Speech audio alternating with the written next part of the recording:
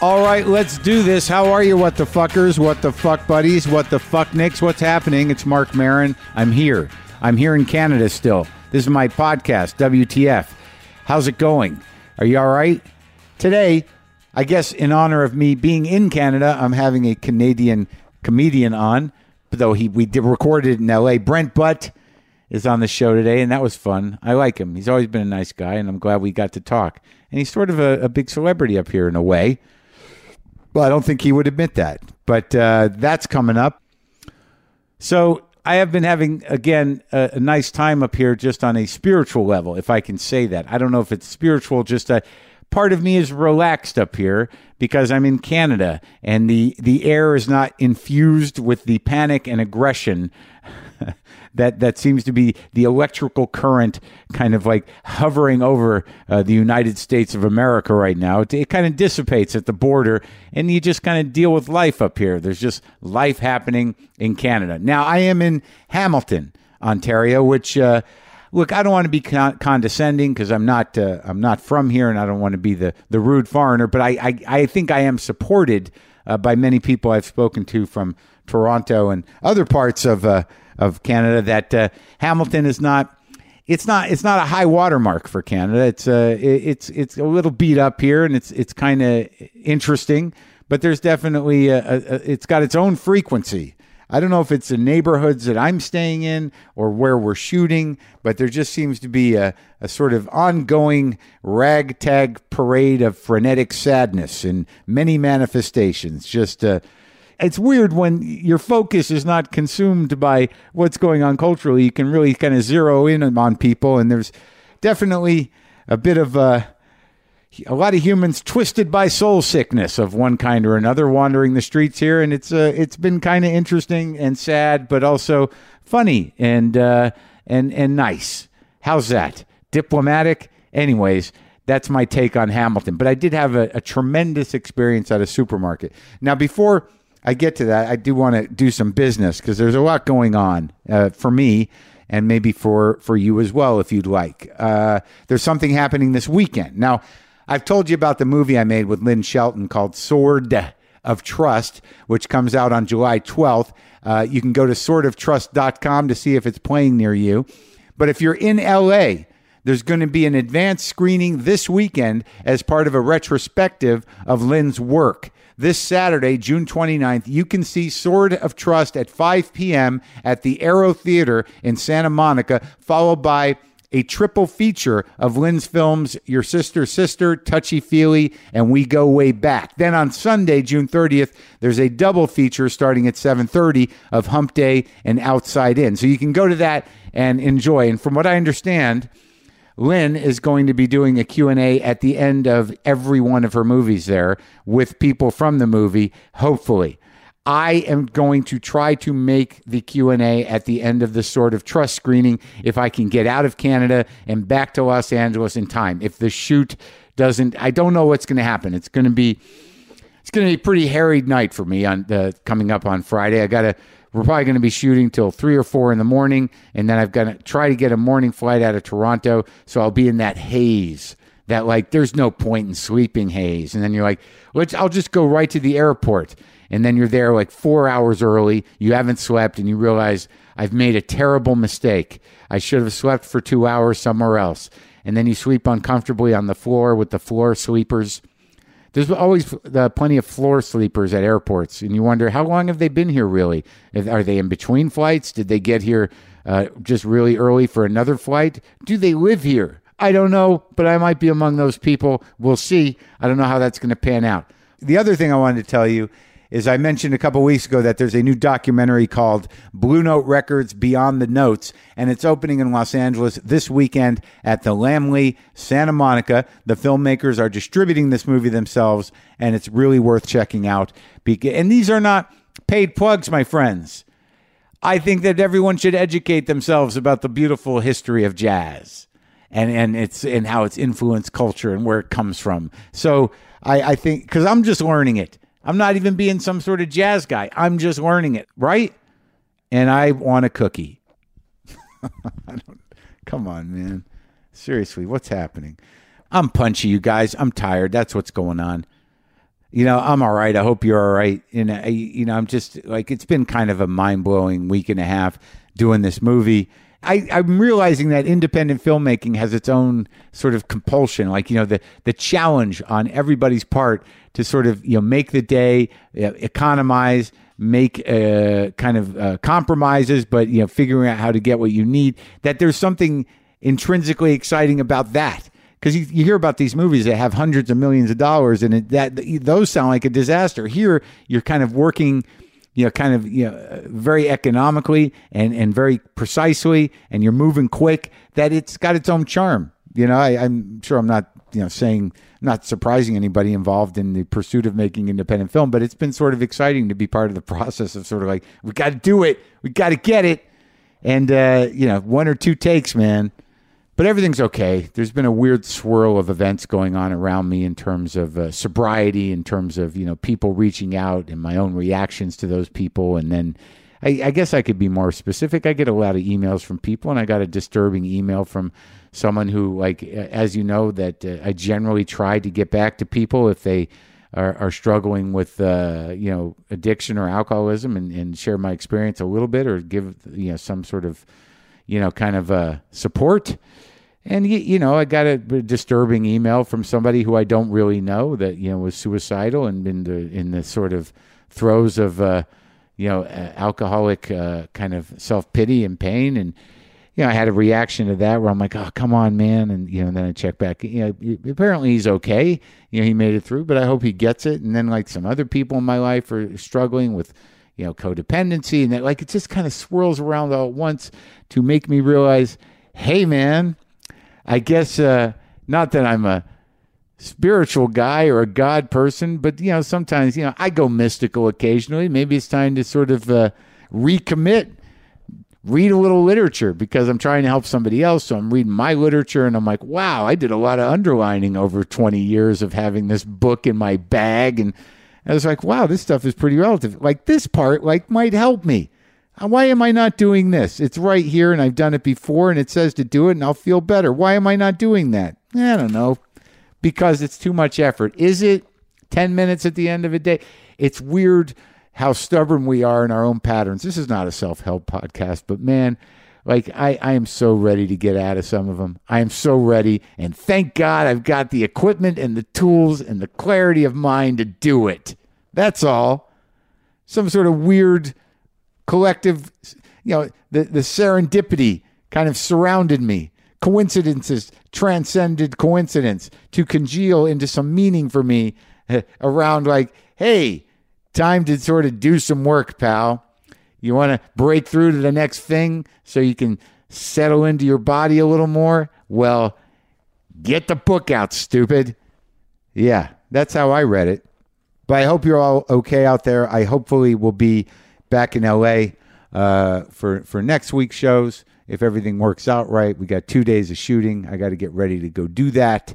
And right now, I want to share with you this interview that I did with Brent Butt. You can subscribe to his YouTube channel, The Butt Pod. Also find him on Twitter, Instagram, and at BrentButt.com. Had a show up here for years that is now, in animated form called Corner Gas. He's sort of like I said before, kind of a Canadian comedy star and a good guy. And I've run into him over the years at different festivals, and I was happy to chat with him. So this is me talking to Brent Butt. It's weird because I had a friend in high school named Alan Butt, and I keep wanting to say Alan because it's memorable when someone's last name is Butt. Anyways, Brent Butt.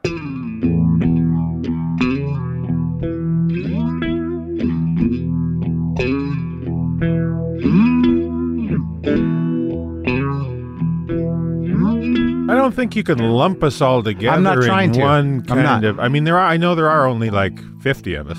Well, in the second biggest country in the world. It's about 102 Canadians. Yeah, you got you in Australia. You got lucky with the territory. Yeah. You got plenty of room to do whatever the fuck you want. I don't know what the hell. Why we? You think, well, geez, we got the second biggest country. Right? How? Yeah. And then come February, you realize why it's so. Everybody wasn't lined up for it. Do you know? Well, I don't want to lump Canadians together, and I don't, because I know there's a tremendous diversity of people up there. A lot of Asians, a lot of indigenous people, French Canadians, who come from sort of pirate stock. Do they? I had no. I'm learning about Canada here. Trappers. Pirate stuff. No, trappers. Yeah, the voyageurs. Yeah. Aren't they? Yeah. So I wasn't off. I don't know if pirates and trappers are similar. Yeah, well, no, but the personality. Just figure they're like, hey, here we let's go kill something. Yeah. No, I don't. I have friends who have a trap. I shouldn't say friends, but guys that I knew growing up in my hometown. I grew up in this little town in northern Saskatchewan. I was back there, and I ran into one of the guys, and I was like, hey, what's going on? What are you up to? And he goes, oh, I was just with my buddy, and we got a trap line. What are they trapping? Well, I guess we're done talking. I don't know what else to say. Guy's got 21st century. He's out trapping animals. Well, I mean, it's a tradition. I mean, sometimes traditions die hard, right? Maybe he comes from trappers. He does not. Oh, it's just. I think he wants to torture and kill animals. That's what I think it is. It's not for their pelts or for their meat. Is he trapping rabbits? What are we talking? You didn't. I don't know. I literally walked away. Oh, really? I literally was like, "Hey, cool to see you. We're done talking." But I strolled away. But there are hunters up there. Do you judge hunters with the same? No, I feel I just did not expect to hear trappers. I think there's a different level of cruelty to trapping. No doubt. I mean, anything that the animal has to chew its limb off to escape is cruelty. It shouldn't be alive to do that. Like somebody who shoots another like an execution style killer. That's bad, right? Yeah, right. But somebody who keeps you around and gives you acid baths or whatever, takes your fingers one at a time. That's horrible. That's a different level. Give me the execution guy. Sure. Every time. or at least let me run. And you hunt me down. That's a sportsman way to do it. That's a sportsman's way to do it. If you gave me the option of, listen, you can run, I'd stop you right there. No, I'm not going to run. Just kill me now. Why am I going to die winded? Winded, and I have no survival skills. I'll be out there. I'm quick to quit. Yeah. That's what I've learned. Like anytime, that never... Yeah. Failure is not an option. Sure, I always think it's like... Yeah. It's really plan... Yeah. Plan B. A, right. A. Yeah. No, failure, it's always what I assume is going to happen. Yeah, it's a high probability. Sure. So when it doesn't happen, it's like, wow, I got away with it. Yeah. That's kind of how I feel about my whole life. Yeah, me too, dude. I'm like, holy hell, how did this happen? You're telling me, man. You're telling me. So wait, okay, now let's go back to this generalizing Let's go back to the voyageurs. Yeah. Because well, see, I don't know. Like, I get people who are like, a lot of people don't think necessarily the Canadians are that different, or it's another country, but it's a whole other country, a whole other history, and I don't fucking know it. I had Charlie Demers in here, and I'm learning about a lot of things. Well, he's going to teach you a lot more about stuff than I will. I'm glad you learned stuff from him. I'm not asking you about socialism and the future of the planet. I have one Canadian joke. I only ever heard, how there's like jokes of different cultures and stuff. I've only ever heard one Canadian joke, but I love it. What? Have you ever heard a Canadian joke? Let's hear it. Other than Mike Wilmot? That guy's the best. He is. I love that guy. He is. I had him on my show playing Cousin Carl. I'll tell you about that. I'll tell you that story. But anyway, here's the Canadian joke. We're going to work up to that. The only Canadian joke I ever heard. How do you get 110 Canadians out of a swimming pool? How? You say, okay, everybody, time to get out of the pool. No crying kids. No one waiting back. No, just all right. Okay, it's time, I guess. Fellow wants us out of the pool. Well, that's all, but you are there. There is a general politeness, if not kind of mundanity. Jesus, I never even heard that word. Is that actually a word? Because you can make words up, but I won't catch you. I think it is. Let's try. Let's see if it fits. Mundanity? Is it? Yeah, I think so. I'm not great with them. I throw them around sometimes. That sounds like more like an insult, like kind of, you come in here with, do you have the mundanity to declare? No, it's the condition or quality of being mundane. I think there is a general notion, and probably not inaccurate, that we're a little boring. In terms of, people on the globe, Canadians are pretty, we're pretty boring. Yeah, but there's a lot of funny people up there, and I found but it's relative to the culture, right? I used to think it was boring, and the reason is you don't have people shooting everybody everywhere. Yeah. There's not, insane sort of, I think the what is socialized up there is sort of tempered the competitive nature of the capitalism up there, so people aren't fucking, It's not unregulated capitalism. Right. Like right. I figure I'm a capitalist. I love to make a buck. I love to, ever since I was a little kid, I would try and sell stuff, and, I would draw cartoons and try and sell them to my siblings. And they're like, why the hell would I buy your goddamn cartoons? But I was always into like trying to make a buck. You could just take it from your room. I don't need But, that. but the notion of unregulated capitalism Yeah. seems weird to me. I'm Weird. for regulation. Weird. Here's what it looks like. It looks like America right now. This is the end game of unregulated capitalism. But here's the thing about like when you wander around America. Yeah. Maybe I just I don't wander around a lot of America. Yeah. Maybe I have a privileged country. view. Sure. But things are going about. It's not dystopian. There's not roving bands of marauders. Well, you're not going the right areas. Yeah, that's true. You got to go to the dystopian areas. It's my mundanity that keeps me from seeking the adventure. But wait, but is there a way to? Okay, so we've kind of generalized Canadians, but all the Canadians I've met are different. They're like, and there's a lot of funny people that come out of there. Who did I just interview? I interviewed. I've only got one more kid in the hall to interview. I just interviewed. Oh, yeah? I interviewed Bruce. Yeah, not a couple weeks ago. He's a funny dude. He is, and a different way of funny. Yeah. He's got a very original brain. Oh yeah, original brain, sort of his own time zone. That guy. Like, yeah. You're operating in. Mike McDonald before he passed. I had him. At that point, he was a little slower because he was sick. Yeah. But funny. Howie, I did. Mike Myers, he's an animated guy. Yeah. I don't know. I'm just naming Canadians. It's like when you have a black friend and you start saying, all the black people you've met before. It's like that with Canadians. Listen, some of my friends are Canadian. Yeah, a few of them. Yeah. But where did you grow up in this rural? I grew up in it's called northern Saskatchewan, but it's really, if you look at Saskatchewan. I have no idea. Is that west, east, middle? Right in the middle. It's above like Winnipeg? North Dakota and okay. Montana. Oh, yeah. Okay. Straight up. Mm-hmm. And it's boring in terms of geography. Yeah. There's nothing there. In There's fact, nothing? the borders, there's, generally borders between states or provinces or whatever are defined by some river or a mountain. These are just two straight lines. Is there a sign? Is there a sign? Well, here, I guess. We'll draw the lines here. Is there a sign? For Saskatchewan? Yeah, you crossed over. Congratulations, you're in Saskatchewan. So it's like it's bigger than Texas, but it has less than 1 million people there, or right around 1 million people. Right. And what do you say? There's nothing up there? Farmland. It's farmland. It's not tundra. It's workable land. This is why. So it's like a big rectangle. Yeah. The northern half is just bush, and there's like 15 people living in the northern half of Saskatchewan. And then the bottom half is just flat farmland. And so all the 98% of the population of Saskatchewan is Kevin Rooney one time he said, have you talked to him lately? He said, not in a long time, no. But he always busted me up. Yeah. But he said there was all these people. It's a pie crust of Canadians huddled along the warmth of the American border. And that's kind of what it is.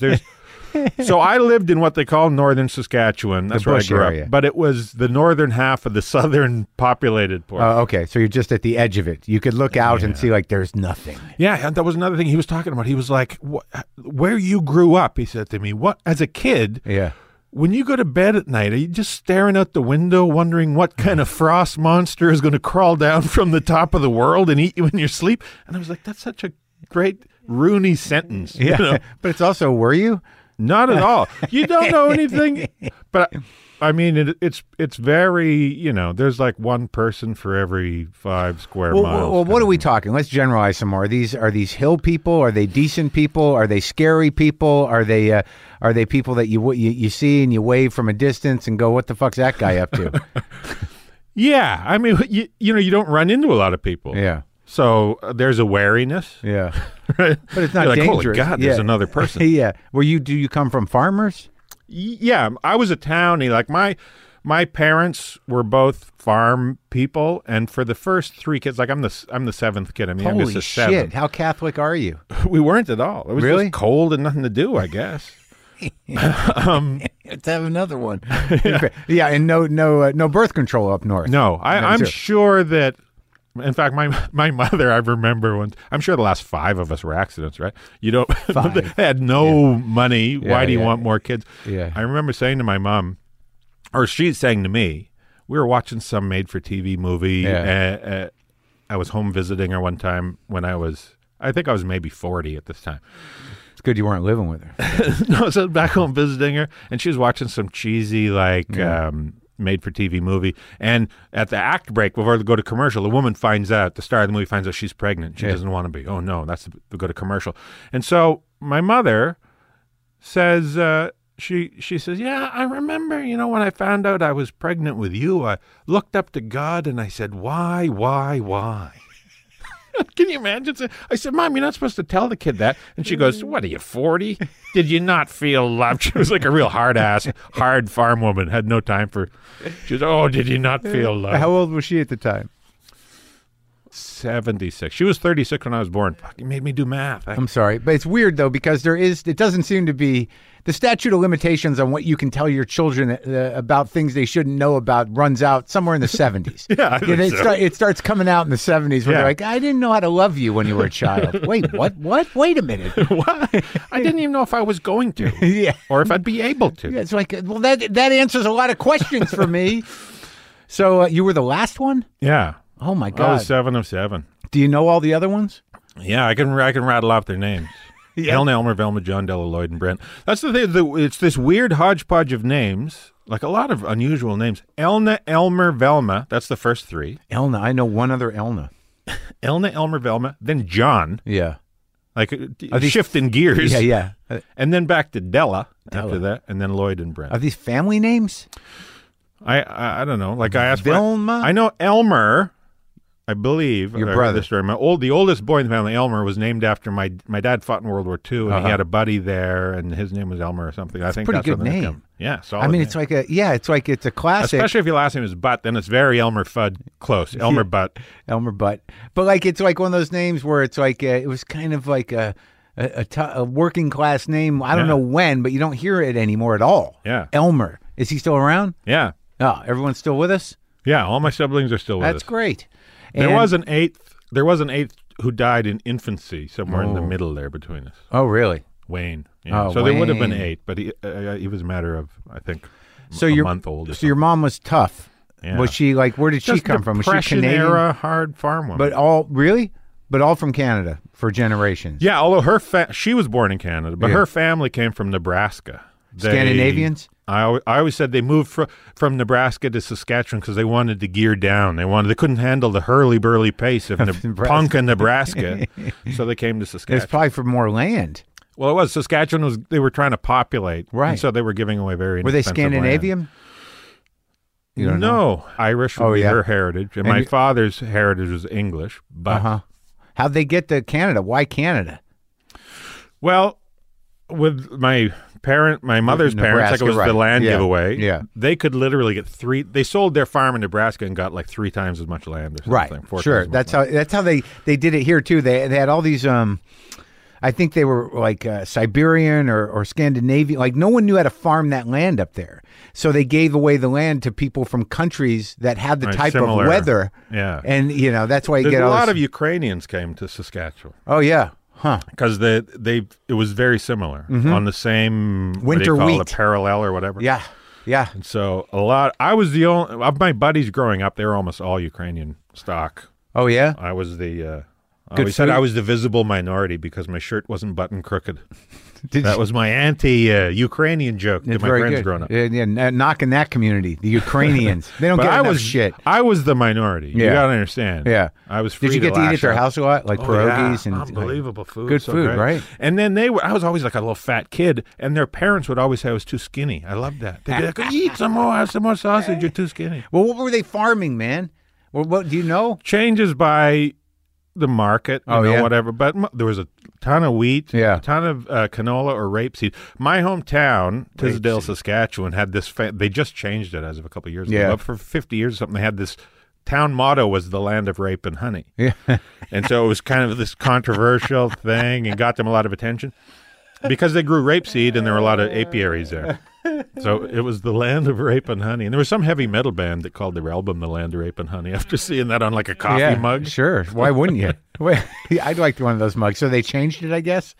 Yeah. I'm assuming? Yeah, to something very mundanity. Yeah. Mundane? Something, it's like where opportunity grows or something like that. Something very... Still a lot of bees up there? I offered up my suggestion was, welcome to Tisdale, Saskatchewan, home of the pointless fist fight. That was my, they didn't think it would be good. Still a lot of bees up there? Yeah, still a lot of bees. That was like all my life. I think actually the year that I was born, my father took a job at the honey plant where they processed honey, and he ran the boiler rooms and stuff there. Yeah. So you had plenty of honey growing up? Yeah, loads of honey. Like the raw stuff in the cone? When I smell honey, like if you're in a store and there's like a beeswax candle, and it smells like my dad. Really? I launch back. It reminds me of my dad. That's crazy. That's a unique and singular it really sense is. Memory. Yeah, it is. And it's so locked in. Like it's so tied to your olfactory senses and your memory. Yeah. So, and that smell, beeswax. Beeswax smells like my dad. And he was just, he just was a scrappy. Didn't have anything invested in honey necessarily. It's just a job. Just went to work. Yeah. But he ran the boiler room. I don't know what the hell they needed boilers for. To get the wax, that's how they separated shit, right? They had to separate the wax from the honey. And there was just bees just all around the factory. I remember, I have this very clear memory one time because I used to go with them sometime to work. Of course. And hang out in the summer, summer holidays home from school. Because the boiler room was it seemed like the bat cave to me, Yeah. One wall of it was just like dirt. It was like carved out of dirt. And then there was like, pipes and everything. Like a mad scientist kind of. It was like a bat cave. And so I used to like to go hang out there, and I have this clear memory of one time he was telling me something, and as he was talking, he was going to put on, he's putting on these big rubber gloves that you use to handle these hot barrels or whatever. So he's talking to me, puts on these gloves, and then he takes the glove off. He doesn't even lose a sentence, and about 9 bees fly out of this glove. And he never even stopped talking. And I said to him, didn't you get stung there? He said, oh, yeah, I got stung a lot then. But it was just like part of the day. Yeah. Oh, yeah, I get stung 50 times a day. Work hazard. So the bees are just there because it smells so good. Yeah, because they loved the way my dad smelled. Yeah. And to this day, many bees, when they smell that, they think of your father. Think of my father. Remember that, dude? But yeah, there was no room for, Depression era, my dad fought Nazis and the whole thing. Did he? He fought in World War II, and my mom was Depression era farm woman. So there was no room for complaining growing up. Right. That's probably good. You could grouse a little, get your point across, but I don't want to hear you complaining about a bunch of stuff. So you went ahead and made a career out of it. You found your voice. I don't even, my comedy is very... It doesn't even come from a place of complaining, most comedy does. Yeah, it's observational. Yeah, and it's really kind of, it comes from a place of, here's what I don't get. Right. It's legitimately, I'm puzzled by things. Right. So how does that, so you're the runt of this litter, and did you learn a lot from your brothers? Were you wearing everyone else's clothes? How did that work? Yeah, all that stuff. Because we didn't have any money growing up. I don't know how much my dad was making. He was hauling down net for running the but you had boiler rooms. And, right? Everybody got taken care of. Yeah. That's a lot of kids. You don't have 7 kids without health care. So there's a lot of, there was a lot of hand-me-downs. Yeah. And then my mother worked at the local thrift store, right? So people would donate their clothes, and then sometimes she would bring clothes home. They'd be like, this would fit you. And I'd be like, I'm going to go to school. That was always my fear. Was like I was going to go to school and some kid would be like, God damn, that's my shirt, man. That's the one we threw away. Yeah. I got a new one. Now you're wearing it. So that puts you in the state of where you're you got to verbally be able to lash back at anybody who's going to make fun of you. Right. And I think that's a good background for developing comedy. Oh, absolutely. Guarded, defensiveness. But the whole thing around preemptive strike. We were all trying to make each other laugh growing up. That was our thing. What'd your siblings end up doing? Are they teachers and very different things? Elmer with the good name. Elmer with the good name. Yeah, that's the Jay-Z song, isn't it? Beyonce song.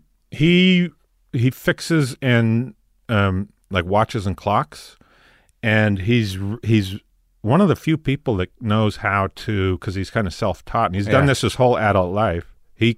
People send him antique clocks from all over the place because he's the only dude who knows how to take apart a clock, it doesn't matter what the mechanism is, he takes it apart, figures out how it's supposed to work, what's wrong. So he's like a very specialized person. Like, does he do museum pieces and stuff, and they send, is he world-renowned? The premier of the province of Saskatchewan called him to come fix the clock that the province of Quebec had given to Saskatchewan as a gift in 1906 or something. And was this just something like you see him around when you were a kid? Did you see him taking things apart? Yeah. Oh, that was his... And apparently my parents always said with him, yeah, from the time he was a kid, if you gave him a little toy, he'd just take it apart. Yeah. That was his first thing he'd do. He didn't want to play with it. Take it apart, see how the hell it worked. I have none of that. We're all very different, I think, my siblings. Yeah. I have no curiosity or understanding of how anything works. I don't want to know. How's he with cars? Yeah, he's awesome with cars. Really? 2 of my brothers are great with cars. Yeah. And all that kind of stuff. Yeah.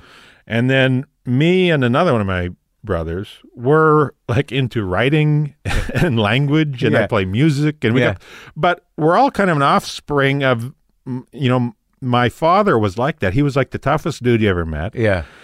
But he also wrote poetry and played music. Yeah. And he was this really diverse, eclectic dude. Yeah. Renaissance man. Yeah, he really was. And your mom he like built our house with his bare hands. Oh, he did? I don't know how. The only thing he wouldn't do is electrical, because he said that shit'll kill you. Yeah. You imagine there's no wiggle room there with that.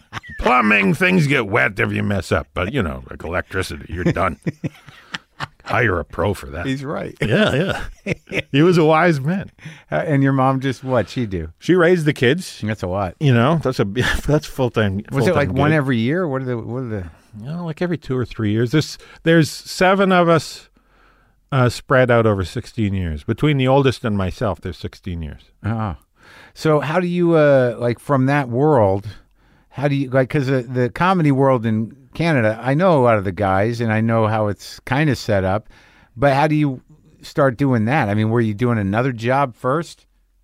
My only real path in life was to do stand-up. It was the only thing that I was interested in doing. It's the only thing that made sense to me. Outside of... I had a dream of playing in the NHL, being a goalie in the NHL, but that was kind of a pipe dream. The hockey dream. That's every Canadian kid's dream. Yeah. Right? And I knew, I was wise enough to know early on, this is not going to, I don't have the skill set. Right. But the only other thing, when I was 12, there used to be this afternoon talk show that was videotaped live in Vancouver 5 days a week. Yeah. This guy, Alan Hamill, was the host of the show. He ended up marrying Suzanne Summers, and he left the show to go be her manager. And it was taken over by Alan Thicke, became the host of this afternoon talk show. He became sort of big here. And they had, the Thick of the Night. Remember, he had a nighttime talk show. Yeah, I don't think it lasted that long. And I think his son just had to pay the estate of Marvin Gaye a lot. Nancy and I were just talking about that last night. But anyway, this afternoon talk show had... maybe 2 or 3 days out of the week, they would have a stand-up comedian on. And that was the first time, and I remember the first time I ever saw a stand-up comedian. We're like the same age. So you're talking, how old were you? I was 12. So it was like 1978, something like that? Yeah. And Kelly Monteith was the guy. Kelly Monteith? Yeah. Monteith, yeah. Yeah. And I'd never seen, I'd seen, sketch comedy, sitcoms, and guys being funny. Yeah. But just somebody walking out and standing there and talking, and not really he wasn't like doing knock jokes or something. He was just a guy talking about stuff and being hilarious. I know, it's a great moment, isn't and it? It just changed my world. It was like, holy, that's an option? Yeah. Because that's what I do with my buddies now while we're waiting to get into the school. And so I'm trying to remember what he looks like. He was like, he's an American guy, isn't he? Yeah, an American guy. And then he had big success over in Britain for a while. Yeah. Yeah, he was the first dude that I saw, and I became obsessed. So every afternoon, when I was home from school in the summer, the first thing, I would always make sure I was home at 1 o'clock in the afternoon, because they would say at the start of the show whether they have a comedian on or not. Right. If they didn't, I'd bugger off and go play with my buddies. If they did, I'd be like, I'll be out in an hour. That became my path. It was Who all I else was did you see? interested Who else in. did you think was great? Because were there Canadian comics at that time? Yeah. So a lot of the guys were Toronto Yuck Yucks comedians, like Mike McDonald. That's where I first saw Mike McDonald. Right, so this is the late Larry 70s? Horowitz. Late 70s? Yeah. Yeah, so all those guys, Lawrence Morgenstern. And it's also the first place I saw Richard Lewis. I remember because he was like nobody else I'd ever seen. Yeah. He was just all over the map, and Alan Thicke didn't know what to make of him. And but he was cracking everybody up. Yeah. And I was so enamored by this.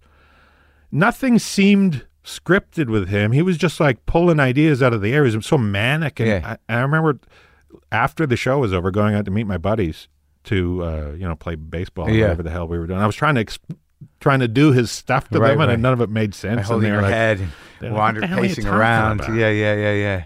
Yeah, he still works that way. Yeah. He So definitely is that out was- there on the wire. that was my window to stand up. And So- then I did it for the first time in high school, like at a variety night, drama night, you know. Yeah. I offered up doing stand up, and that was weird to them. They were like, "What do you mean?" And so Did you do it? yeah, and it went well. Encouraged me. I did it the next year, and that kind of gave me the notion that, oh, well, maybe I can do this. And So that then was your only job? You never try anything no, else? because I was like 17 then, Right. and there weren't. When I was 21, there was a club that opened up in Saskatoon, Saskatchewan, Yeah. which is 2 hours away, and I moved there to start it. But yeah, between leaving high school, like I knew I wasn't going to go to college or anything. So I worked as a drywaller. I worked as an illustrator and cartoonist for the local newspaper and You another did? newspaper nearby. Yeah, you still draw? Yeah, Huh. You still do cartoons? yeah. Really? You sell Yeah. them?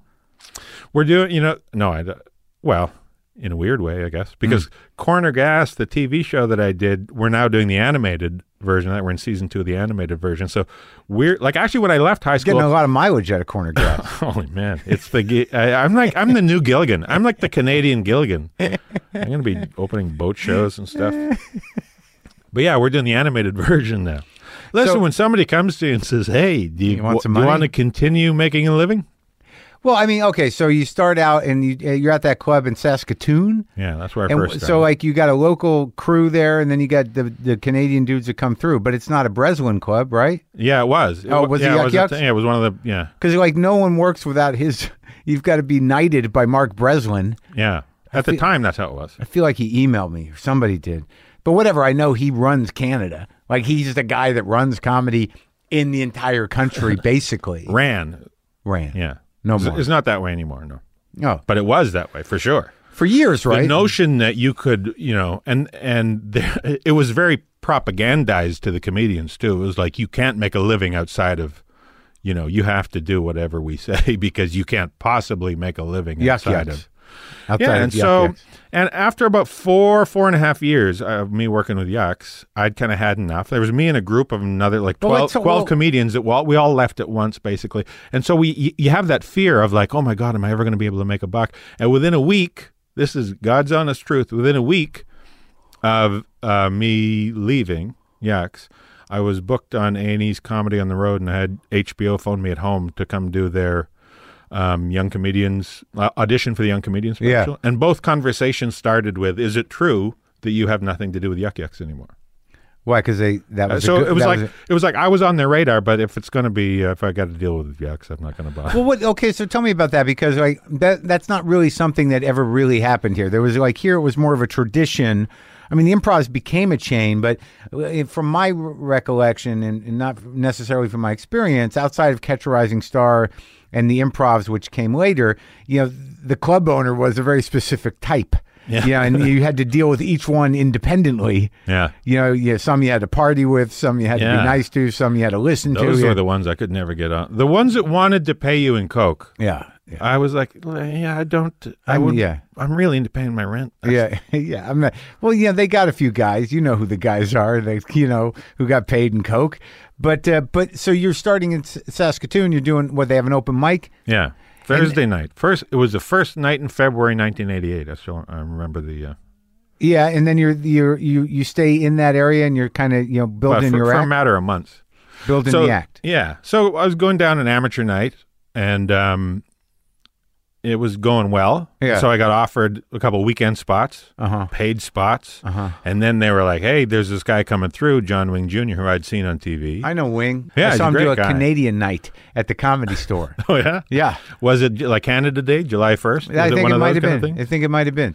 So But Wing, anyway, so they comes said, down. "Hey, this guy's coming through, and we need an opening act for him. He's going to go do a show at Diggers in Prince Albert." Yeah. And I was like, "Yeah, goddamn, I'll do Digger. it." So there were $10 I independent got. clubs at that time. There were Well- independent clubs at that time outside of the Well, Yucks it was chain. like but it was a one-nighter that was right, booked right. through Yucks, right? So if you were the okay. headliner that was coming in to play that club, He really had it under wraps. So he Oh, had, yeah, he had it so all he had under the wraps. clubs and he had the fucking one-nighters Yeah. out in the boonies, right? Yeah, yeah. So he'd book a night at a bar or a hall, Yeah. and it would be a weekly gig. It was a one-nighter, But it was still Breslin. Yeah. God, so you would, you're booked to play the club Thursday, Friday, Saturday, let's say, and then maybe, the Tuesday, Wednesday before that, you'd come into town. You go drive out North to the Battleford and Prince Albert. You do these little towns. All Breslin gigs. Yeah. So the payoff was you could do the club. Yeah. Yeah. If you do this, you can open at the club too. Yeah. Right. But so what? So there were just no other options. And no one would try to start clubs outside of Breslin. Yeah, people would try to start clubs. Yeah, and then he forbids you. Let's put it this way: this is all for legal reasons. This is my recollection of how it went down. Yeah, right. Okay, does that cover me legally? Sure. There's also the no one gives a shit anymore clause. Yeah, exactly. But as I recall. You were basically told that you can't work for anybody that Yeah, that was the one place that would book you. So other people would try to start comedy clubs, but they had very limited access to talent, to Canadian talent. Yeah, because talent. Right. So because you and then even out of towners, like if somebody like yourself wanted to come through and play that club, you would. The notion was, as I recall, you would be forbidden from playing Yucks, and that was the big chain. So you don't want to piss off the big chain, so you could play one. Right, but I think as a testament to the good thing that Breslin did was he was pretty loyal to Canadian comics. I mean, it wasn't easy for American acts to do Yucks, for a while, right? I mean, it was mostly Canadian acts, no? Yeah, but I don't know how much the loyalty plays into that as opposed to just, grabbing, here's some schnooks off the street who will work for a soda. I guess so, but he did give you the stages. Yeah, so it's one of those things, it's like, yeah. Like, how long did the Iron Fist of Breslin? Well, if Yuck started in the 70s, and then so early 90s, I was living in Toronto by this time, Toronto comic, right? Yeah. Because I started in Saskatoon, but within months I'd moved to Calgary, which was the kind of booking center for Western Canada, and then I was there for months, and then another comedian by the name of Jamie Davis just called me up out of the blue. I barely knew him. I had met him once at a comedy competition. He said, listen, I'm going to Toronto. You should hop in my car and come with me because you should be seen by the people who book the clubs out there. Laugh Resort? No, this was pre-Laugh Resort. Uh-huh. So I went out to Toronto. So I was living in Toronto. Long story short, I worked in the Yucks organization for about 4 years and then kind of had it. But there were other clubs in Toronto. Yeah, so there was, at the time, myself and 12 other comedians basically said, we're leaving all at once. Right. And there was another club that had started up a little before that called the Laugh Resort. And now suddenly they had the talent pool that they had previously, as well as this new talent pool of 12 other comics that they didn't have access to before. And it gave them enough of a talent pool to maintain an existence, and that was the beginning of the loosening of the iron glove. Of the fist of Breslin. The Breslin iron fist of funny. Yeah, I didn't work Yucks forever. I mean, I'd go up and do Montreal and, do the Jimmy's and go to these festivals, and I did the Laugh Resort, but I didn't work a Yucks forever until like not too long ago. I did that downtown one, and I don't even remember what town. Was it Montreal? Was it Toronto? Toronto, yeah. Yeah. So, I mean, like I said, I haven't been within that organization since the early 90s, so I don't even really know how it works anymore. Oh, so you're out. Yeah, I mean, from the time I left. He wouldn't put you back, not even now? As big an act as you are? He wouldn't. Oh, no, for sure. There was, I would always get, like other headline comics that played his club would always come to me and go, listen, I think I could get you back into the. I'd be like, why the hell am I want to? I'm playing theaters. Why the hell am I? Why would I go back there? But the theater shift came after the show, I imagine. Yeah. Well, so how did there was other independent clubs, Rumors in Winnipeg and Laugh Resort, and there were clubs and you could go around and make a Rumors is still around, right? Yeah. It's a good club. Is it? I've done the Winnipeg Comedy Festival.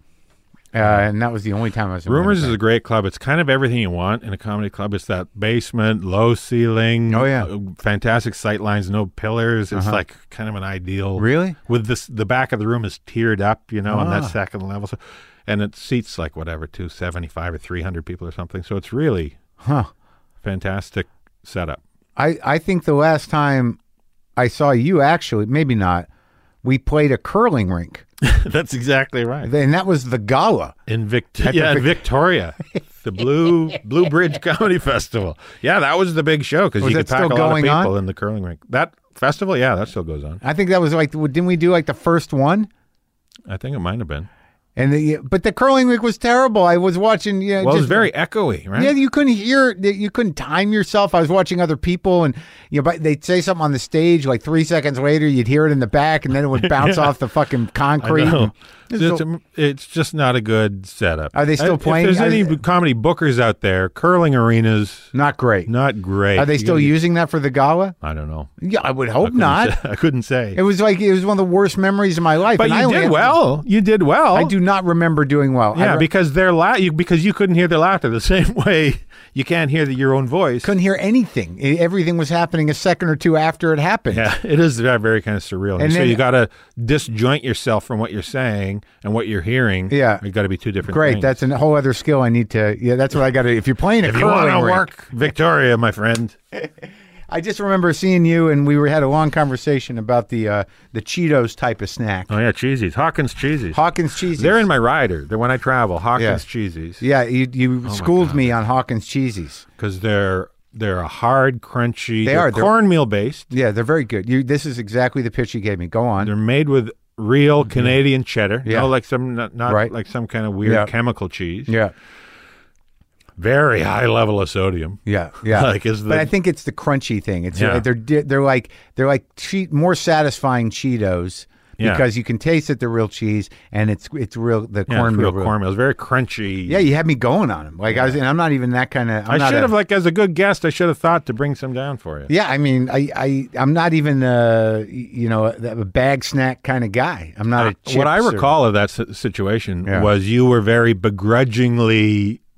You didn't want to like the cheesies. You didn't want to like the Canadian snack. You were like, I don't know about this. Yeah. And then you could see the resolve in your face dwindling with each morsel. You were like finally like, God damn, these are pretty good. I got to say. Yeah, man. You didn't want to like the Canadian snack. So, okay, so you leave Breslin, then you come down here, and you didn't get the HBO Young Comedians, but you did do comedy on the road with who? Biner? Who was hosting? Yeah, John Biner. And I ended up later touring with John Biner. In Canada? Yeah, he came through. Actually, the guy who owned Rumors Comedy Club, he's since passed away now, but he put together this show that was 3 Canadian comedians opening for John Biner. Yeah. Well, John Biner worked as the host, really, what it was. And then he would probably the best. 3. Yeah. And he just took a bath on the tour. I remember, because there was no one cared about John Biner. Well, it was it wasn't that. I said to him on the tour, I said, I don't know who the hell you kind of think we are here. Who was it? It was me and John Rogers, and me and John Rogers, and I don't remember anything about it other than why is this guy? And Derek Edwards was the other guy on the tour. Do you ever see him? He's a Canadian dude who never ventured down here really. I don't know if I've seen him, but he's maybe. The funniest dude walking the planet. No shit. Derek Edwards. Let me go. I gotta. He's one of those guys. I remember when I did A&E's Comedy on the Road. Yeah. That same year, he was on another. They would tape multiple nights. And so he was on it, and you could see all the U.S. managers snap to attention when Derek started talking. Oh yeah. And they were like, "Who the hell is this guy?" Yeah, how's he doing? But I don't think he's very ambitious. He's like this slow-talking Northern Ontario dude who just wants to be out at the cabin, really. That's all he wants in life. So I don't think... Well, some dudes get, if you get too comfortable, you stay there. You got to make your life miserable. Well, you get popular there, you want to come here and be nobody? Yeah, I think his notion was just, I want to make enough money doing stand-up that I can go out to the cabin every year. Yeah. I mean, it's nice when so he tours and plays theaters in Canada. And then he takes some time off? So funny. Yeah. And he's one of those guys that, I always said, there's people who can be amazingly successful and not work that hard just because of their talent. Right. And then there are other people that maybe aren't that talented, but they can be successful because they just work harder than everybody. True. And then you get some people that are crazy talented who work really hard. Yeah. And that's what he was like. He wasn't, I don't think he had great ambitions. Right. I'm talking like he's dead. He doesn't have great ambitions, I don't think. Other than he wants his act to be really good. Right. So that dude, he had so much natural ability to be funny. And then you'd see him at, middle of the afternoon at a coffee shop with his notebook, just hammering away at jokes. And you're like, God damn, Yeah. You got to work that hard and be that funny. And he made a good life for himself. Yeah. Without having to, be the biggest star in the world. Yeah. So look him up sometime, Derek Edwards. I'd like to. I'm surprised I haven't seen him. He's good buddies with Wilmot. Him and Wilmot were like are they up? Are their peas in a cabins pod, near each other? They would go up. They would leave their wives behind, go up into the bush, and do God knows what. Yeah. And just come back haggard, like they'd been. What do you mean, God knows what? I know Wilmot. I've seen him at festivals. I know exactly what he's doing. He's like a health nut now. Is he? Good. Yeah. Probably had to be. Yeah, I think he had a bit of a health scare, and then now scared, yeah. he runs. Oh, good. He doesn't smoke. I don't think he drinks. He quit smoking and drinking? Yeah. Mike? And he's like, he probably weighs the same as you. Well, he's like about my age, our age, a little older than you, right? But he looked like he was... No, he was younger than me. But he just younger than me, right? He looked like he looked hardcore. Oh yeah, just talk like that all the time. He was like that great kind of fun drunk uncle. Yeah. Hey, you guys there. So funny. Yeah, so funny. Still funny. Healthy. Oh yeah. Good. He kills, and he's so funny. Yeah. Oh, that's great that he turned around. Yeah. Well, I think I don't know the details. I think I get the vibe he had a health scare. Sure. And said, I got to turn this train around. Good for him. And then he's got that intestinal fortitude to do it. Yeah, that's great. I don't know if I would. I would think I'd be like, I should just lay down and die then. No, you wouldn't. I'm not going to go running. No, I know. You, I mean, you assume that, but when the blood tests come back and it's sort of like you've got about one working heart valve, you're going to be like, all right. So that's in my family too. The heart thing. Yeah. That's what I got to look out for. Well, are you getting checked up? Yeah, I started seeing a cardiologist preemptively to stay on top because that's my family's thing. How's it? What is it? Cholesterol or just? I don't know what it is. Yeah, I don't know what it is. My dad died at 68. His brothers all died. Quite young, except for one of them. So you on the statins? No, I'm not on anything. Everything's working fine. Wow, that's good. I'm just, and I quit smoking years ago. I smoked for 20 years. Yeah. I started when I was 17. When I was 27, I realized I've been smoking for 10 years, and I made a promise to myself I won't smoke more than 20. Yeah. And so I took it right to the 20 years. 37, I wrapped it up. Day of. So you do comedy on the road, and then you come back. So how does...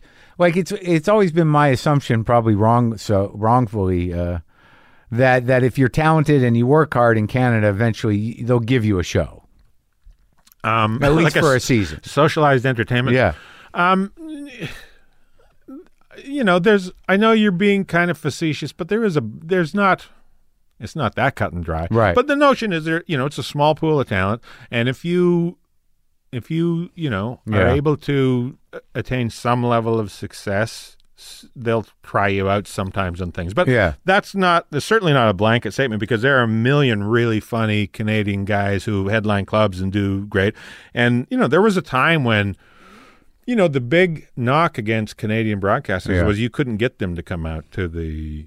I know, like, for me, the big difference between American and Canadian networks, as a young comedian when I was starting out, like when I was like 25, I had a lot of heat. People were like, oh, this kid's a funny young kid from Canada. Yeah. And so the difference between American and Canadian executives, I couldn't get a meeting with Canadian television executives.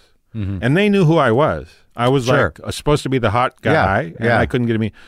Come down to L.A. I had meetings with NBC, CBS, and ABC. They want the new guy. And they were all like, okay, who the hell are you? What do you do? We don't know anything about you. What's your deal? They don't want to miss out on... Right, exactly. We hear you're hot. There's some rumor you can do something. What is it? Can I make a buck off it? I had meetings at these big networks. And what happened? And, nothing came of it, but they took me in. They had me read for stuff and all that kind of... And I was like, why the hell... And even it took years and years later before I finally pitched a show that got sold in Canada. But what's the answer to that? Why the hell was it like that? I think it came down to individuals. I think during that time, there was a lot of complacent executives who... What was on TV at that time? What were you guys watching? What were you guys jealous of? We were watching American television. Mostly. No great Canadian comedies? Kids in the Hall was the big thing, but that was, Lorne Michaels produced that. So that was... But that was a big thing when we were grown-ups already. Yeah. Right? Yeah, in our 20s, yeah. Yeah. So how did it pan out? Like what? So you come down here, you didn't get any traction, and you're still doing clubs. Well, I never really came... I came down here for a matter of a few months. Right, to meet and shit. But I came back to Canada. I was busy. The thing was I just had a good I was making a living. Playing clubs, I was booked every week, and So, How did it run? Like, so you go back to places 3 times a year? yeah, that kind of thing. Right. And there was about 20 places, and that was your year? Yeah. Right. And a lot of one-nighters. Sure. It was a good number of one-nighters. So, and I started doing a lot of corporate shows. And so yeah? I was just busy and, because I can work very clean I mostly work clean. I don't have it was never a conscious decision to. Yeah. And then the weird thing now is because I've worked clean for so long, mainly, people assume I'm a clean. So now I'll go, and then I had this success on TV with the show that the whole family could enjoy, really. Yeah, right. It was a primetime sitcom, but, So now I will go do a show and I look down and somebody's got their 8-year-old kid in the front row, and it's like, it's a stand-up show. It's the worst. It's the worst. And I'm not filthy, but I might be talking about my taxes. So I was in Vancouver, and some woman brought a baby, and that turned into a whole. Turned into a very weird story. So how do you develop a show? Like, so you come up with Corner Gas. The way that worked for me was, I was just going about my business doing stand-up, and this director I know, David Story, who had directed a one-off comedy thing that I had done, he came to me. He called me up. He said, "Look, I'm in Vancouver. Let's go for coffee. I want to talk to you about something." You were living in Vancouver? Yeah. I've lived in Vancouver for about 26 years or something. You live in Vancouver now? Yeah. Last 26 years. I didn't realize that. I love Vancouver. Yeah. Why didn't I realize that? Did I see you in Vancouver? You're a busy guy. I don't know. I saw you once in Vancouver at... oh, yeah. I was coming back from lunch with Kindler during the festival street. there. Oh, yeah. And we bumped into each other. But anyway, so this director says, "Let's go for coffee. I want to talk to you about something." He says, "I've been talking to the network, and they want to know if you have any show ideas." Because I'd been nominated for Best Comedy Performance for this stand-up show I'd done on the CTV network. Right. And so they were kind of, he's a funny guy. He just got some heat with this special, nominated for an award. So this director had been talking to the network about some of his show ideas. They weren't keen on his show ideas, but they said, Brent Butt. Yeah. Does he have any show ideas? So he came to me and said, "Do you have any show ideas?" I said, "Well, the only thing that I wrote this treatment for a show about a gas station in the middle of Saskatchewan, but I can't imagine they'd be interested in that." He said, "Well, I'll talk to them about it." He came back and said, "Yeah, they're interested. So flush it out a bit." So I flushed it out some more. I had this 4-page treatment. I hammered it out more, made it more detailed. Yeah. I kept thinking they were going to not be interested. It was like then just they kept being interested in an isolated gas station. Yeah, the notion was it's kind of like, for me, the notion, well, what would my life be like if I hadn't pursued show business? I don't really have any marketable skills. I used to hang out at the gas station a lot. Yeah. And I thought that's probably what I'd be doing. So it's kind of premised on the life of, if I hadn't pursued comedy, I would be running the gas station in small rural Saskatchewan town. And that gas station has a little grocery and stuff? Yeah. Yeah. And then there's a coffee shop attached. Okay. There you go. So that's it. And so this, the coffee shop had always been run by this woman named Ruby. She passed away, and she willed it to her niece, who is from Toronto, and she comes out to this small rural town. So it's kind of a fish out of water. Sure. But you're a local. Yeah, I'm a local. She's the only fish out of water. And it's like is there a romance, or is it like the Ted Danson thing where there's a romantic tension between you two? Yeah, romantic tension between the two. And then we did 6 years of that, and then we did a movie. At the end of the movie, you find out that my character and her have been dating for 2 years, and nobody in town knows it. Oh. It kind of goes against the trope of everybody knows everybody's business in a small town. Right. Everybody's like, what the hell are you guys doing? But so the entire country was invested in this. So like, this is had the crazy. Well, this is a unique thing because it is. This is a huge show. There are no Canadian hit shows. That's always been the rule, right? No, but like, I don't know the show. No, it is. But like, in the sense that like, it was a huge success in Canada. You were on a series for 6 years. And it's the only time in history that the number one comedy in Canada wasn't from America. It was the only, for me, I'm very proud of that. We were actually the number one.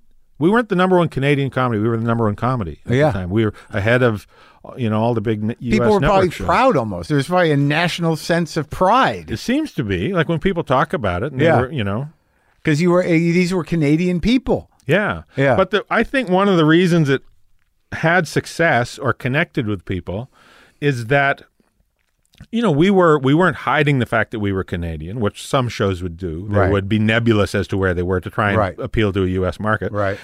We weren't that. We said we were Saskatchewan. Yeah. But that's all. It was never about being there, really. It was never about Saskatchewan. People would say, it's a show about, Saskatchewan. You go, no, it's not. It's a show about... And that's why it had this appeal. It played in 26 countries. And it did? We had guys... Yeah, I would have guys from Sweden say, it's just like the village I grew up in Sweden. Right. And I would have guys from Manhattan say, this is just like my neighborhood. Uh-huh. Because it had a real universality. It had a run here? Yeah, it came on WGN Superstation. Okay. For a couple years or something. And now now it's in 60 countries. The original series, not the animated one, although we're hoping that that'll launch in the U.S. soon. The original 107 episodes plays on Amazon Prime. So, and it's taken off there. No shit. The numbers are, you have experts going into it who are saying like, you could expect X amount. It's blowing all those experts out of the water. So you still get the residuals? No, we don't really do a residual system in Canada. Which in 99% of the time, that's a good system. They do a buyout system. Yeah. The only time it's not a real good system is when you have a hit. Yeah. So now you just sit there and watch it have this life. But you just kind of, I've done well by the show. Once it's a hit show, you negotiate your fees forward instead of backward is all. No, I get it, but here, I guess. But yeah, I'll never be Jennifer Aniston. Is one of the appeals of coming to the States is that Jerry Seinfeld's a billionaire. Yeah. And I have no problem paying my hydro bill. That's the difference that's Canadian success. Yeah. So, okay, so this ran for 5 or 6 years. It did 100 how many? 6 seasons, 107 episodes. And then I wrapped it up. The network wanted more shows, but I was like, we got to do something else. Yeah. We're all getting older. So 5 years later, the idea was, let's come back a few years later and do a movie, and that'll be the cherry on top. Yeah. So we did that. We did the movie. Was it successful? Theatrical release and everything. And then it was like the most watched. It got the award that year for most eyeballs or whatever, right? Yeah. And so the movie did great. See, that's where here we call those ratings. Yeah, but we don't know the technical term of it. We just call it eyeballs. But it sold out theaters. Like my brother called me up and said, I can't get into your goddamn movie. And I was all mad. Elmer? Lloyd, actually. Oh, okay. And so anyway, and the theaters, it was supposed to have a limited run. The success was, it was drawing enough numbers. The theaters negotiated with the network to have a longer window so we could keep it in theaters longer. Yeah. It did great business. And so then the network, called me up again and said, listen, there's clearly still an appetite. Do you want to do something? You want to do more episodes? And I just didn't think it was the right thing. Me and my partners, we didn't think it was right to just go back and do more episodes. But you like the idea of having a gig. So what could we do differently? And I have this history of illustrating and cartooning. And we had kicked around the notion of doing an animated scene in one of the episodes. Yeah. So, we said, well, what if we did an animated version of the show? Let's kick that idea around. And so I was in the fortunate position to know a guy named Norm Hiscock. Do you know Norm Hiscock? He's a comedy writer. I feel like I've heard He his wrote name. Kids in the Hall, Saturday Night Live, and everything. He was one of the writers on Corner Gas. Yeah. And he was a writer on King of the Hill. Yeah. So here's a guy who knows our show and knows primetime animation. Right. So I went to him right away and I said, listen. Is he Canadian? Yeah. Yeah.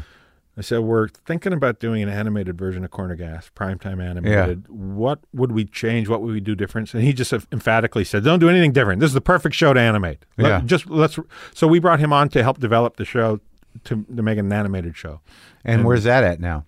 How many? So season 1 was big hit, broke the record for what did you say? Ratings? Eyeballing? Yeah, eyeballs. The most people. Most eyeballs? We broke Charlie Sheen's record on the Comedy Network. The biggest debut of a show was Anger Management. Oh, and so we got that. Now it's Corner Gas animated. That was built to syndicate globally, and no one watches it here.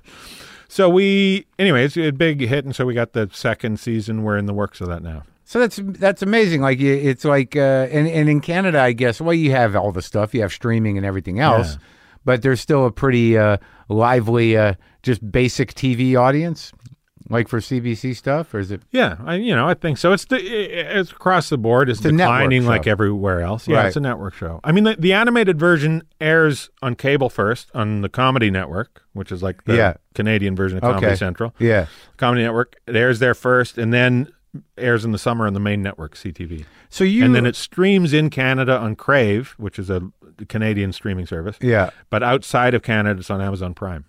I got to watch. Now I know where to watch it. But not the animated isn't streaming outside Canada yet. Okay. Only the original. The original's on Amazon episodes Prime. Yeah. The original Corner Gas. Now, what was Hiccups? Hiccups was the follow-up. After I kind of said we don't want to do any more Corner Gas, they said, well, would you like to do another You're a show? bona fide comedy star. Yeah, let's see if you can do it again. Yeah. So we did. I came up with this other idea for a show called Hiccups. Yeah. Which is about a child, a very popular children's book author who has emotional issues. Yeah. She has anger management issues and other emotional hiccups, and so that's what we did next. We did the series. That's with your wife? Yeah. So Nancy Robertson, who was an actor that we hired to come on Corner Gas and play the retail assistant Wanda on Corner Gas, she and I hit it off during the filming of Corner Gas. That's and we nice. ended up getting married. Show business couple. Yeah. Canadian power show business couple. Power couple. Yeah. Damn straight. Show business power couple. Now tell me about the Peter Ustinov Award. The Peter Ustinov Award is an award that the Comedy Network gives out at the Banff Television Award, I guess. And it signifies a significant body of comedic work. Like a lifetime achievement type of deal. Yeah. And you got one of those. Yeah. Was Peter Ustinov Canadian? No, but he spent a lot of time in Canada. Oh. He loved Canada. He always said Toronto is like if New York was run by the Swiss.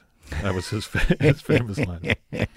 So, like, all said, you got a great life and a great career, but here in the States, you're fairly obscure. Yeah. I know you from working in Canada, but is that ever something that haunts you in any way? Do you wish that, because I know there are cats that, come down and either from England or from wherever, and they try to get some traction here, and they really want it, and it doesn't necessarily happen. Do you have that experience? No, not really. I mean, I would love to be it's a big market. It would be big money if I was a big star here. Stand-up, yeah. But when I came down to LA, I kind of did that. I chased the showbiz thing for about 6 months down here. Yeah. And there was real palpable opportunity. You could see it. And I had interest from managers. Jimmy Miller was like a big champion of me for a long time, really helped me out. And Mike McDonald, God bless him, he introduced me to club owners and stuff, and he was a big supporter. But what I found was when I was down here, it's hard to put my finger on it. If I was myself on stage, it would go okay. Yeah. But I think I have a strange Canadian accent where it's not like real strong East Coast Canadian accent or something. It's not that real kind of tight Ontario accent. Yeah. It's not real Fargo-esque. Right. It's the closest thing. Like Midwestern. Yeah. Like when I watched Fargo, I couldn't stop laughing because everybody just sounded like my dad. Yeah. My dad would especially on the phone when the William H. Macy character be on the phone. Yeah. My father on the phone, this was him all the time. He was right, real good. Yeah, real good then. Okay, right? Yeah. All right then, real good. Real good. Right then. So I was just cracking up during Fargo. But I think my accent was an obstacle?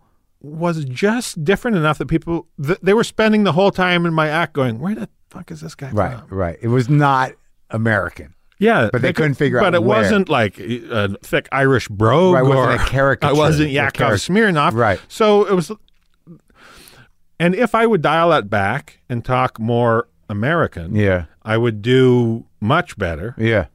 But I didn't enjoy it so much. I felt I wasn't being myself. I felt I wasn't being, the whole time I was on stage, I was just consciously, it was like you playing the Victoria curling rink. You're ahead of, it's not natural. Right.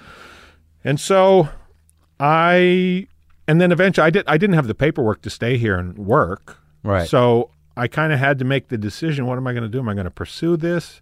And it kind of coincided with me getting a lot of traction in Canada and being busy. Yeah. And I kind of feel like the decision was made for me a bit. And I just think internally there's part of me that as a little kid, I always, because there wasn't a lot of Canadian TV, and I only grew up with 2 channels, I'd get CBC and CTV, and it was mostly American shows. And if I ever saw anything Canadian, especially Canadian comedic, I was raptured by it, and I wanted more of it. And so I grew up kind of wanting to make Canadian comedy as like a patriotic thing, something I didn't have much of growing up. And then people always said, well, we don't do sitcoms in Canada. I always said, well, there's no reason we couldn't. I mean, I get the economics of it. A hit show in the States will pay for 50 failures. Right. We don't have that economic in Canada. You get one shot one shot every 5 years at a sitcom, and then so you got to bat 1,000, and who bats 1,000? So we just happened to come up with a show that worked, that people really liked. Well, yeah, congratulations. So now you're doing the animated thing, but how? And you're on the road a lot still. But you do theaters. You're a star in Canada. How often you got to turn over your hour? What are you generating? How often should I turn it over, or do I turn it over? Well, I mean, I have to assume I don't. I have spent so much time on production and writing scripts for the animated show now that I can't turn my act over as much as I would like. Does that eat at you? I can't deal with it. Or you go out, you were just there like 6 months ago, and you go out with the same act? It bothers me until you go out and it's working. If it gets big laughs, and then you forget all about it. And so far, it keeps working. Okay. I mean, I changed. I have I've been doing stand-up for 30-some years. I got a big tickle trunk, as we would say in Canada, of material. We used to have a show in Canada called Mr. Dress Up. It was like Mr. Rogers. And he had a tickle trunk. A tickle trunk? Where he'd pull costumes out. And let's see what's in the tickle trunk. Well, it's funny, though, when you're sort of like, when I did that bit, people didn't really know me. So there's a lot of people that have never heard that bit. Yeah, well, there is some of that. Sure. Yeah, I mean, you're like, that was a great bit. I spent 6 months making that bit work, and then I put it on TV, and I fucking buried it. I'm pulling that out. You can retool it, some stuff. Like, I just started redoing I was going through an old notebook of mine, because I had this concern. I was like, God damn, I got to start pulling some different stuff out. Because I was playing a show at this casino where I kind of come back every year. And I was like, I think they're going to start hating me if I don't come up with something new. So I was going through a notebook, and this is when it kind of hit me. Sometimes you see a reference and you realize how long you've been doing it. I had a bit in my act about push-button phones. And I was like, holy Jesus, how long have I been doing this? Anyway, I ended up kind of retooling that into being a bit about how long I've been doing stand-up. Oh, and I great. Kind of told that story, but I had a bit in my act. And you could do the bit. So it's a bit of a cheat, kind of, but it works. The people like the story of it. And, as long as there's some kind of authentic grain to it. Well, yeah, and as you get older, you get more, grounded in yourself, and you can talk a little freer about yourself. Yeah, right? And I think you have, for good or bad, I think you start to get less hung up on all those little kind of anxieties and. Yeah, there's certainly, I have found that, like, I don't have the same fears, but that one fear of repeating myself is a real one.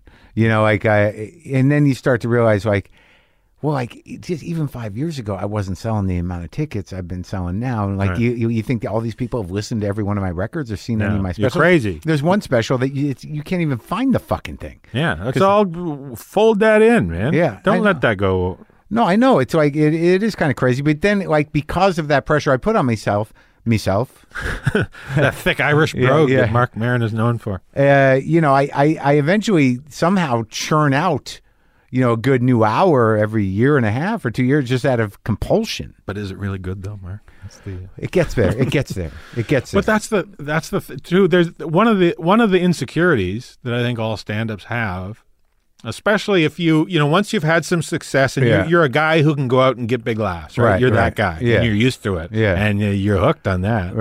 Now you go out and you got a bunch of new stuff, and it's maybe not as honed. It doesn't have 10 years in the clubs behind it, and it's not getting the laughs you're used to. And you just bail on it. You throw down a smoke pellet and haul out the old bits. Right? Yeah, I don't do that as much, because what I'll do is I'll do like I'll get a small space and do like a workshop, like instead of doing it on the road, I'll do it at like a residency at a theater once a week, for a month or two, where I'll just make sure it's my fans, low expectations. I'll ramble through an hour and a half and try to keep breaking it down, because you try to kind of, once you start sandwiching those half-baked bits into the well-worn ones, you can always It's another great back. Canadian snack, the half-baked bits, if you ever get a chance to. Made with real Canadian bits. Yeah, that's just the job. But no matter what I'm doing, I do that too. Like Vancouver's got a great club called the Comedy Mix, and it's not a big club. It's a little little club. place. That's great. Yeah, it's a little club. So I'll go down there and work on new bits. That's the way to do it, right? That's fantastic. Fuck it. Club. And then no expectations. No one's paying the big bread. And I pop up unannounced, so nobody has paid a ticket to see me. Yeah, I just come up and do 10 or 15 minutes of new Isn't stuff. that rewarding though? Even if it doesn't work as good. Yeah. Because I miss playing the clubs. Well, and the other thing about that is that there is that thing where you have bits that work, but then you're doing the new bits and they're not quite there yet. But that first time that you in a low pressure situation and it hits, that's the real fucking laugh. Yeah. It's not just doing the job. That's the I'm still funny. Yeah, still got it. Yeah, it's like whoo. Yeah, exactly. Because I think there is that fear. That's one of the insecurities. Is can I still do it? Yeah. I put out a tweet a little while ago where I said, I was just up early in the morning. I'm having a coffee, and I tweeted out, nothing says I'm a vibrant contemporary part of the comedy scene like being up at 7 a.m. on a Sunday morning for no reason. Yeah. Like the notion of that when I was 30, of being up at 7 a.m. on Sunday for no reason. Yeah. Because I would have gone to bed at 4 or 5. Well, now you're just an old guy. And I'm just an old dude, right? Yeah, you get up. My wife and I we hit the sack about 10. We watch a Miss Marple, and and then I'm up at 7. Yeah, I get that thing where it's just sort of like, when I've got to start from scratch, you know what I mean? Where I don't know, that moment where you're like, where does it come from? How do I do this? Yeah. Well, I think part of the thing is when we were, just in the clubs every night doing it every night. Scribbling all the time.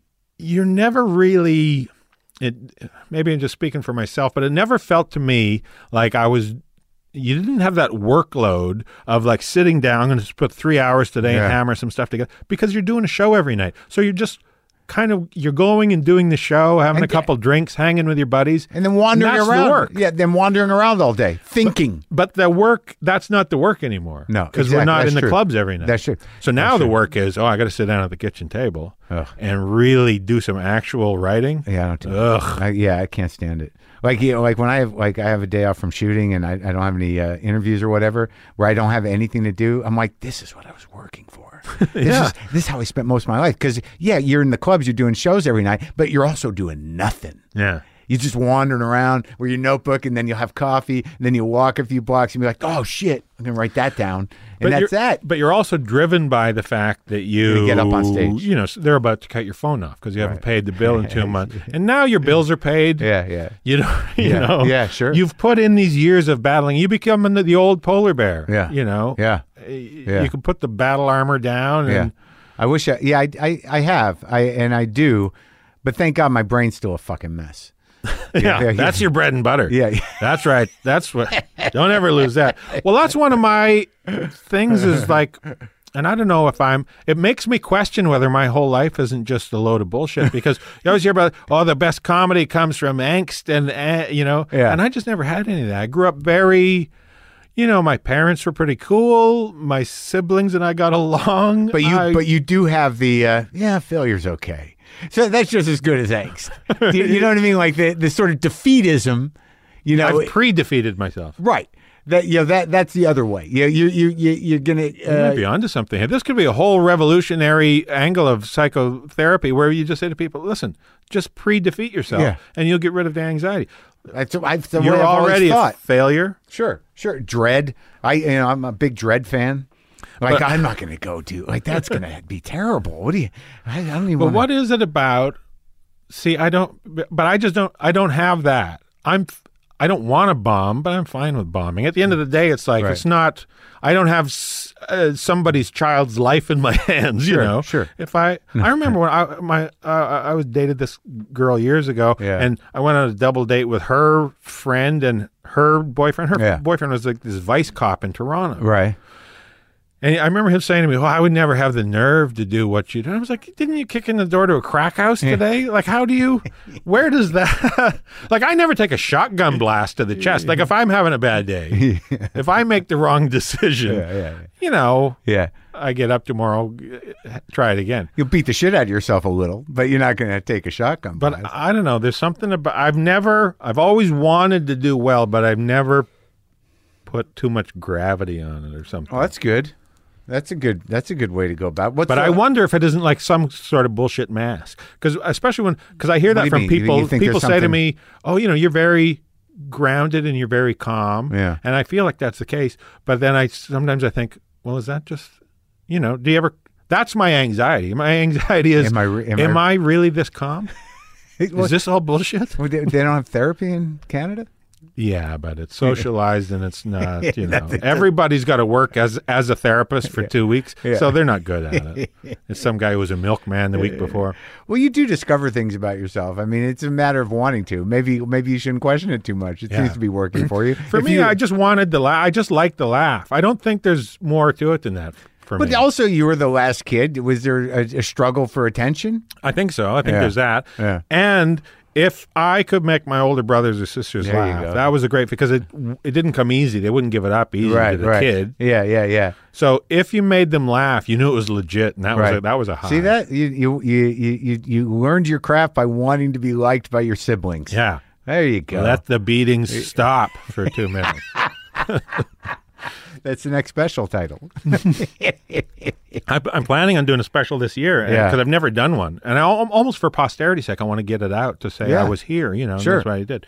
And Corner Gas is partly that.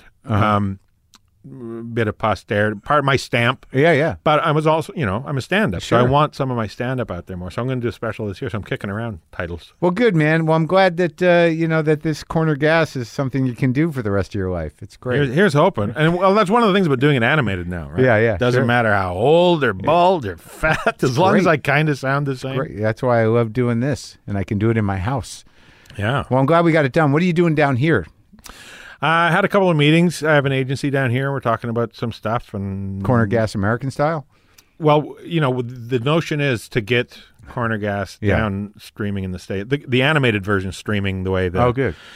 So there's interest in that. And and just talking about stuff, keeping the machine going, you know. All right, man. Well, I'm glad we made time for this, Brent. Me too. Thanks for having me. Sure. I'll see you up in Canada.